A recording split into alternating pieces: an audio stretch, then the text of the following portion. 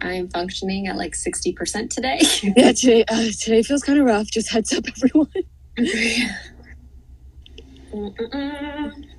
So I don't know if you already said it, but today we are discussing houselessness and being a part of the unhoused community, the best ways to support, concepts of how the systems treat the unhoused, resources. Maybe at some point we'll dabble in what would happen if our world was just better. Yeah. Depending on things. So I don't know if this is grammar. Discussing people who are experiencing homelessness.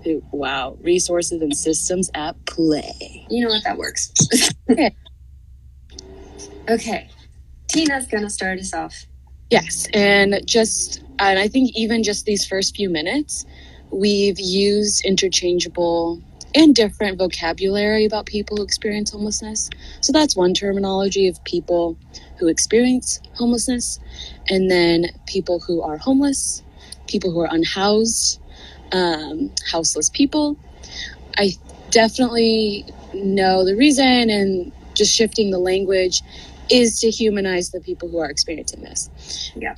It's shifting from the narrative of people who are bums or hobos. And I just thought of something too, is like we had a lot of spirit weeks and spirit days at school, and people would dress up as homeless people. And I might have done that before.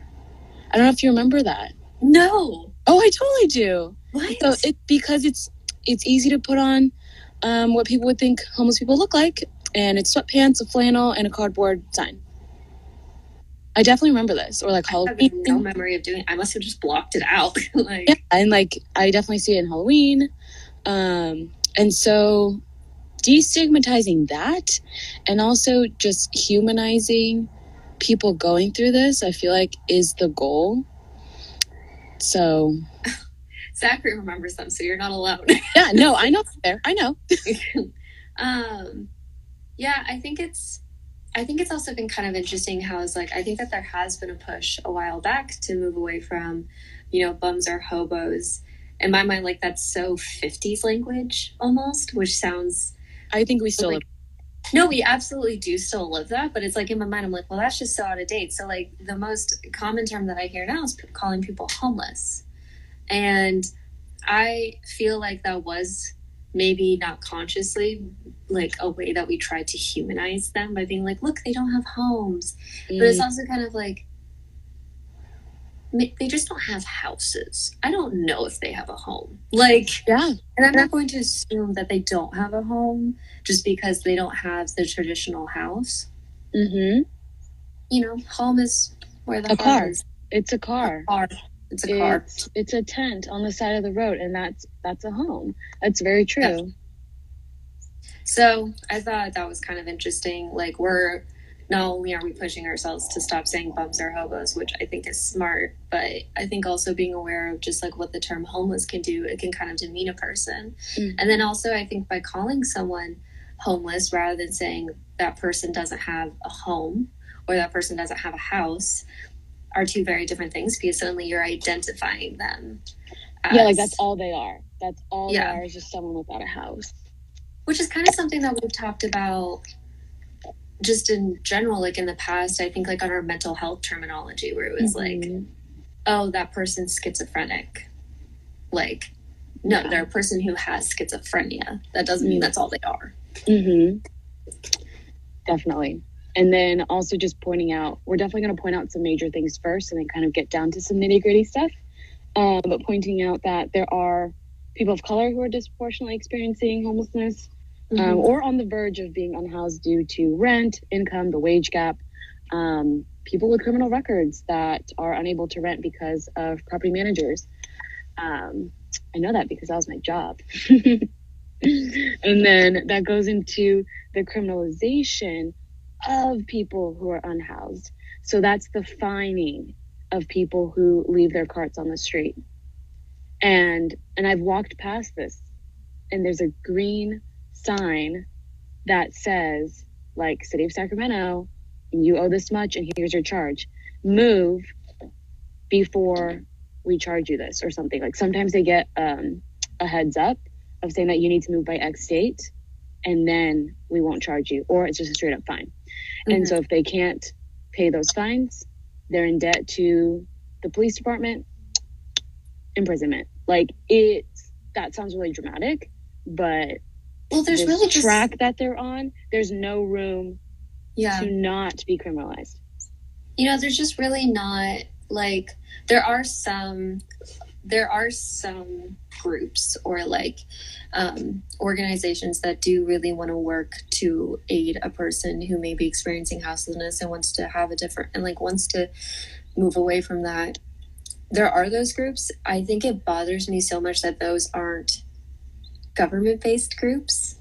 Like, in my mind, I'm just like, I think it is so cool that we have those organizations, but like, why is it the way that we function as a country, the way that like literally the laws are set, don't aid that person? Does that make sense? Like, it's like, right, because it's, I mean, like it's like, again, we take care of us, so like people will take care of each other, and at the same time you have these larger systems at play, which are police, city officials, policymakers, educators, people who are in higher positions of power that are against you, and they don't care.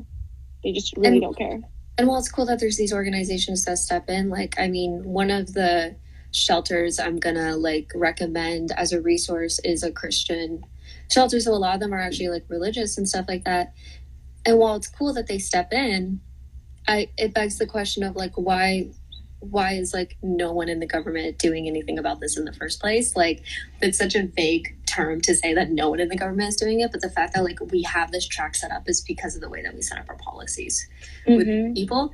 And instead of like the government being like, hey, these are like our citizens that are dealing with this, there's not there. Instead, they're just on a track to go to prison or to like continue to have to like live this way, maybe if they don't want it. And it bothers me. I would say you brought up like religious organizations. I've seen some that I would say, I mean, it's obviously great. Any sort of help for people who are experiencing this is great. But some may have a preliminary task that you have to attend a sermon before you get any sort of help. You have to participate in the service before we give you housing. And so things like that are, I would still say, are inaccessible because of people who, it's almost like, do people that are unhoused, do they not have religious beliefs? What if they do and they don't want to subscribe to yours? So those certain things, I don't like the trade-off of like, I'm going to help you if you join the church, or at least just attend something. No, absolutely. I think that is like a huge problem. And it's like, I mean, so this one that I'm recommending, what I do like about them is that they don't have that requirement at all. Mm-hmm. Like, they might have someone come over and be like, oh, can I pray with you? But that's like pretty much, you don't need to do anything like that. Which I think is nice. But there are definitely some who are like taking advantage of these people's situations to now be their like, savior. Like, like to like save their souls. And it's like, that's not what this is. You're just supposed to be giving them lunch. Like, that's all that's like, true. I mean, I also think about how like there's some that turn away people who are part of the LGBTQ plus community, like because they're trans or because they're non-binary, and because these organizations are private rather than being like a public option, they have the right to turn them away.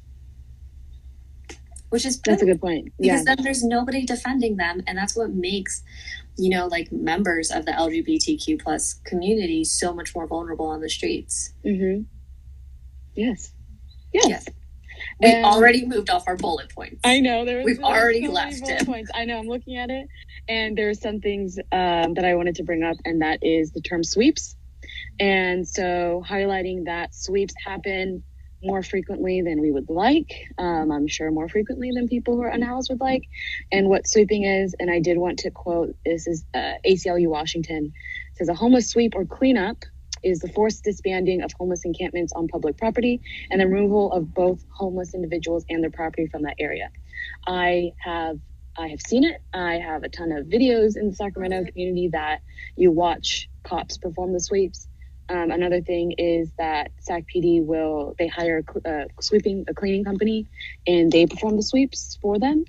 And so there are so many different ways that people who are already unhoused will lose their belongings. And the thing is, people who are enforcing the sweeps don't see them as belongings. They don't see them as personal items like a shopping cart. They don't even see that the people is as their people. right. And so then the items that they use to survive, I mean, they will sweep anything. They will take everything. Yeah. It's like when I remember seeing this video and it was like this, like, PETA group, I think was who it was, which, like, I don't know if that's them specifically, but it was like a dog shelter, basically, like, found a man who, like, didn't have a house, and he was, like, living on the street, and he had a dog, and they took him away. They took the dog. And it's like, because they were like, you don't give this dog, like, a good life. I have a lot, and that dog just because of like the guy. Okay, I don't like where this is turning. Now I'm really sad. I'm sorry. Did you think that this was going to be a happy episode? No, I just didn't think this is way off bullet point. This is way off bullet point. It's like, in my mind, though, it's a part of the sweeps where it's like they don't see that these are these are things that people need to sustain themselves. And again, back to like groups, there are organizations that may seem that they are for people, but they're really against them. And so people who take because of their idea of what a good home for an animal is. Yeah. Nah.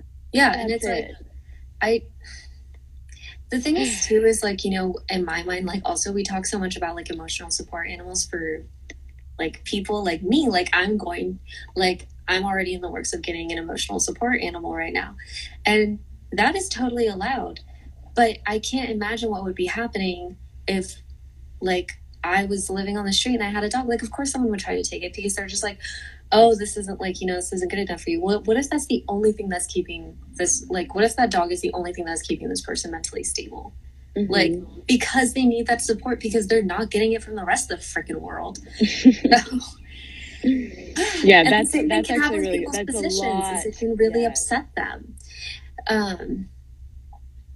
Yep. Okay, so sweeps. I wanted to bring up some news. This was in the end of 2019, beginning 2020. Moms for Housing was really big in the Bay Area, Northern California. Yeah. What had happened and what continues to happen in this specific situation is that there were Black families with young children occupying an empty home. And so the home as a structure, and they occupied it, created a safe space for themselves because nobody was there. And the company who owned the home, what they do is they flip properties and they resell them. And this is in Oakland. And that really just stirred everyone up because the argument, hold on. The solar box. I don't know. I don't know. I mean, I'll look after. Oh my God, now there's a dog. Moms for Housing. So their argument is, this is a chaotic episode. This has been a really chaotic Continue. I'm enjoying The argument is that housing is a human right.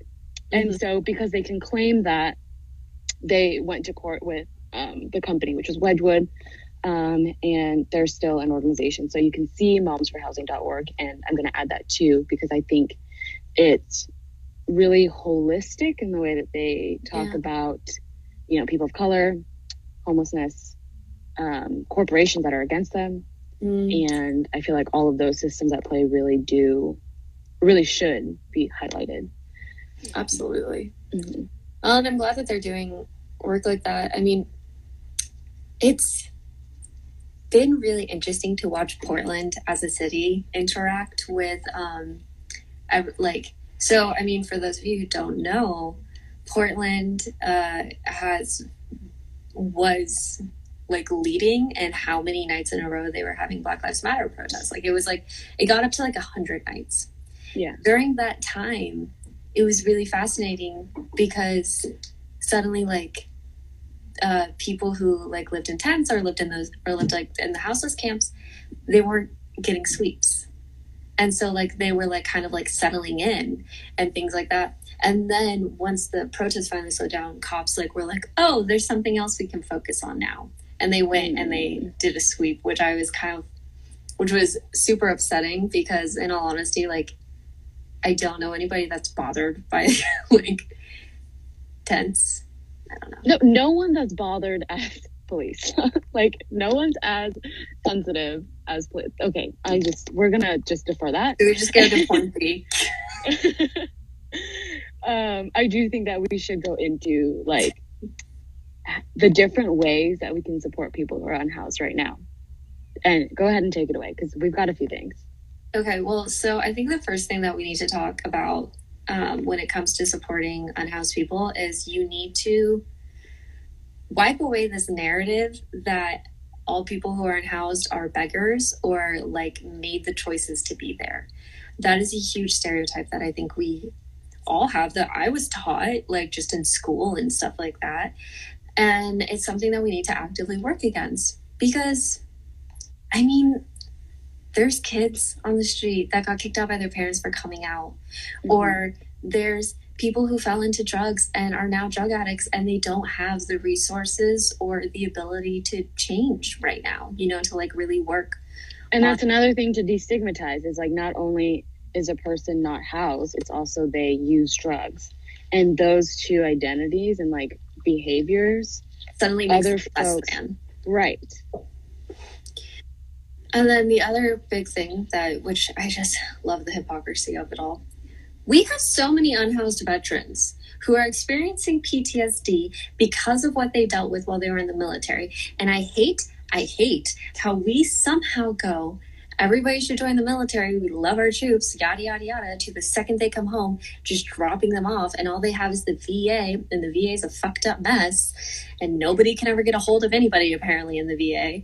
And then suddenly, these people are, like, unhoused, and now everybody's like, oh, they're just beggars. Bitch, they have PTSD. They probably have depression. These people are, like, dealing with, like, things that you could never fucking imagine seeing. And they are a veteran that you quote unquote loved a couple minutes ago. So what the fuck happened here? So we have that. And I just feel like... Oh, I have a ton of things to say about the military, but we're not going to go into that either. Because you want to see us red-faced, sweating, and screaming at the screen. It's going to be so bad. So anyway, so like the thing is you need to be able to, I mean, everybody needs to be able to sit down and recognize what their bias is. At the same time, well, I'll get into this next part later. So when you specifically supporting unhoused people, one of the greatest tips I can think of is know who you're donating to. Know that know if the organization's okay. Know if they if you specifically have it some passion, and you're just like, I specifically want to donate to women who have faced abuse and like escaped from their abuser. There are organizations that specifically focus on that, and they like have specific lists that they want of things that they need and or want for the people that they're sheltering. Same with food donation places. They generally have a list of things they need. Figuring out when the hell your food expires, because giving shelters food after the expiration date, that's not it. You're giving them trash. They can't give that to people. Like, I digress. So, the other thing that I think is really good that actually Tina and I wound up talking about for a really long time was making sure to tend to the seasons when you donate. A lot of people, we see it all the time. Summer ends and you're like, well, I don't need to like have these things anymore. I'm just going to give them away. Giving them away is really good. It's so good. You always if you have the ability to give away before throwing away, do it. But recognizing that maybe a person who is in need of a coat isn't going to get as much from that coat versus your shorts that you just gave to the shelter can lead to someone's survival. And some shelters do put caps on, like, we're not accepting summer items right now. Yeah. We don't need them, or, we don't need specific items. So they'll ask. I mean, it is, like you said, just tending to the season, tending to the community that you're serving. And part of it is that me and Mary kind of contrasted is that Mary lives in Portland, which has more intense winters, and Sacramento has more intense summers. And so it's very different with how we can tend to our community. Yeah, which we actually are going to put a list of links after this with all of the different resources that we have found that maybe like if you need to, you can pass on to someone or just post somewhere or do whatever your heart desires with that information. And yeah, so something that I've been doing actively when I try to like, so if, how do I phrase this? If you want to give to someone, but you don't have the money to give, something that I started doing was I started packing lunches for people. It's super helpful. You can just put granola bars, a mask. Masks are huge right now. Sweaters or bottles of water. So much water. Water So is much water. literally a necessity for life. Of course, yes, absolutely. If you don't, if like just grabbing things that are laying around the house that you know you're not going to use and you know someone else could benefit from using them, that's all. Like if you have this desire to give and just can't when it comes to money, that can also be a really good step for you to go in. Because also like people who money is just tight in general, and so seeing money be given out, like you separating yourself from money and giving it to someone, can be more damaging to you than giving away a water bottle, even though a water bottle did cost something. Does that make sense? Yeah. Like kind of like a little mind trick of like you are still serving your neighbors even though it's not direct cash. If you can, definitely, because they can do a lot with cash. And instead, pack those granola bars, keep them in your car somewhere. Hand Like a little sanitizer, case of mask. water. Yeah, put that in your trunk. Yeah, I feel like all of us have like one or two extra masks these days too. Yeah. Like if you have an extra mask and you see someone eating it, like go to the Dollar Tree. Yeah, honestly, they have some quality items. I go there all the time. 99-cent store. totally and just packing up when you can, especially if you live somewhere where you have access to people who are in need of certain services, then it might be more convenient for you, you know? Yeah, I actually recently learned that Portland has the highest like houseless amount, like the highest amount of houseless people in our city, like per capita or something like that. So like ratio wise, like it's like we have the highest ratio of like houseless to not houseless people. It's wild. Yeah. And then I think something to go on to like the intense seasons is that for Sacramento, I guess this is a general thing. We're just talking about specific locations because we live here. But warming centers for the winter and cooling centers for the summer. And I don't know if it's consistent in Portland. I feel like sometimes it's not really consistent in Sacramento of like when and where the housing or the warming and cooling centers will be. But right now there is an active warming center in downtown Sacramento at the I Street Library and Southside Park. There's a list of them for Multnomah County, which is where I am. I gotta go find it real quick. That's okay. I'm almost here. And then I think another thing that you can keep in your car and just like, it might seem small to you, but things like plastic bags, maybe trash bags. That way people can carry their belongings, old purses, backpacks that can be repurposed. Old blankets. Old blankets can be really helpful. Sweatshirts. Not old, but like people, like things that you're not using anymore. Definitely. And even if it's something that you do per season, like spring cleaning's a thing. I don't know. I always clean in the new year. Yeah. So doing like intense kind of inventory of what you own and seeing what you don't need. Oh, also fun tip. If you're picking between giving out socks or gloves, always go with socks because socks can also be used as mittens. Good idea. Fun little tip.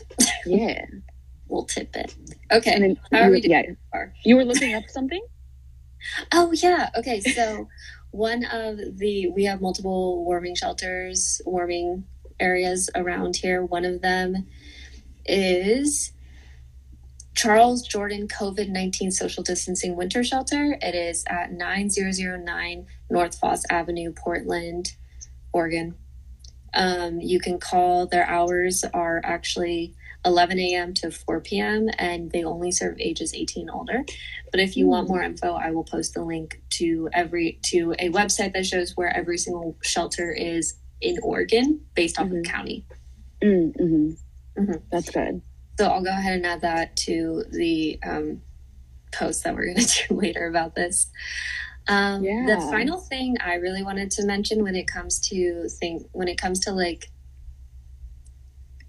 kind of like how we treat the houseless as a society is architecture. I don't know if people are familiar with this. If you have the opportunity, go Google it. If you want to be enraged, it's called anti-houseless architecture. Examples of it are benches that will have like the single person dividers. That means that then a houseless person can't sleep on it. If you ever are like walking and you see, like there's spikes, like if you see spikes that are kind of like supposed to be pretty, but they very obviously block someone from, sleeping somewhere, or they block them from getting access to an area where they could safely sleep. I see it a lot with like underpass freeways, which I think is really interesting. And then also, so it's just like, it's really interesting how we try to make systematic problems pretty. It's really interesting how we try to like just cover it up a little bit. And I mean, it's like me with a fucking pimple, like it's just it's ableist for those who are disabled and homeless. It's just not people friendly, because some folks may be housed but just want to rest because maybe they don't have a car and they walked. So like just smaller things. And like I think about the bus stops in Sacramento, how like the bus stop I would take is just a post that says the bus number. So like if I had to wait an hour for the bus, I had to either sit on the street or I had to stand, which is like not a problem. It's a sidewalk. There's a sidewalk. Or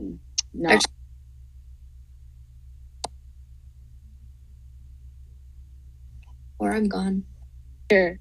So yeah, we'll continue. But yes, definitely architecture that, again, I don't think, people on the daily, we don't think about that all the time. Yeah. But I'm sure once you see it, you'll know. Yeah, you'll notice it. Yeah. And then every time you walk outside. And just some things of like what I think about too, how can we better serve people who are unhoused is not only is there mutual aid, so like sharing those GoFundMes, sharing those Venmos, stocking up those pantries. Yeah, stocking up those fridges and those pantries. I would love to call on white folks who are financially able to invest back into the community. And I think there's a lot to go into that, but just kind of a call out to that. Also, public restrooms, water fountains, showers, public trash cans, like these are all things that could better serve people who are not housed, and also just people in general, because I've seen a lot of people who are very capable of being recycling and throwing away trash, and yet they litter anyways. And I am very, very mad about that. But just having those infrastructures would be so helpful. And then also quickly encouraging people to talk to people experiencing homelessness. And of course, I want you to read the room. If you feel uncomfortable, this is anyone in general. If you feel uncomfortable and you feel like you're in danger, don't engage. Don't put yourself in that situation just to overcome your bias towards people who are unhoused. And you have to like prove yourself, and that's not the case. Yeah, I will say that there is definitely there is a way for you to check your bias and see if it actually is your bias in that moment speaking. Because for me, so I think I told you this story. My roommate and I, we're two rather short women, and we went to go donate to the local shelter. At the time, it was only men who were lined up to get I think their meal, and it was getting dark outside, and only one of us had a mask, so the other person would have to walk in alone. And we just kind of realized we were uncomfortable. And And there kind of came a point where we were just like, you know what, we'll just come back a different day. And there was this kind of like struggle with her and I where we were like, is this just our bias? Like, are we being rude? And it's just kind of like ultimately you have to recognize, like, no, I would have felt uncomfortable if that was just men in business suits, to be quite honest. Like, you know, like, yeah, and that's a definitely a when it comes to the dynamics of like men and being a young woman, that's also another thing that we could go into and that we have gone through well, of yeah, just and it's like just being kind of like unsafe. recognizing that it's like while you may have a bias, you also do have the right to still feel comfortable with what you're doing. And if you don't feel safe in that moment, just because of what's going on, and not just because you know someone doesn't have a house, um, then don't engage. Yeah, You don't have yeah. to. It's okay. Mm-hmm. Um, I wanted to shout out a few yes. organizations, people, Instagrams. I'll include. Poor Magazine is based in Oakland. It's poor people and indigenous led organization. They produce media, they have a radio show, they have art, and they have education resources, they have classes, they have a school. Like, there could be a whole episode about them, but I'm Yeah. definitely going to just tag them and include them. There's also the Sacramento Homeless Union. There's Sacramento Punks with Lunch. Freaking love them. That's adorable. Yeah, and so just different groups, and who are your neighbors, who are your community members that are banding together to serve people who are unhoused. Yeah. I guess so. My resources that I want to shout is 211info.org. They have that list that I was talking about earlier, where it's every single county's shelter in Oregon. So that could be extremely helpful for you. They explain what the hours are, who they're accepting, what needs, like what you need in order to get in. Like, there's some that are like specifically for women or like specifically for youth. Um, Stuff like that. And then, so they're really helpful. They have warming shelters, resources on their website for if you're looking for like a job. And then, like, specifically where different shelters are. The other really great one that's been popping up in Portland, to the point that I like basically see one on every street these days, which I love, is PDX Fridges. So there's just been this mutual aid movement that's been going on, which I think actually, like, Tina, you and I are probably going to wind up doing an episode about mutual aid, and this will come up then. But what these people are doing is people are taking extra mini fridges that they have, plugging it into like the outside outlet of their house, and keeping food for people. They also will have a side pantry, and right now they're currently doing a coat run. So anybody who has new or gently used coats can put it onto a coat rack at specific areas. If you are looking to work with this and be a part of the PDX Fridge kind of like giving community, you can go to their Instagram, which is PDX Free Fridge, or at PDX Free Fridge on Instagram. And they will show you requests, guidelines, cleaning tips, where to go, all that stuff. Perfect. Love it. We made it through. Boom. Yes. That was a mess. That was pretty good. That was a cool high five. Okay. I think we tried. I'm going to add everything right now, and that way we can cap this off. But until next time. Yeah. Bye, folks.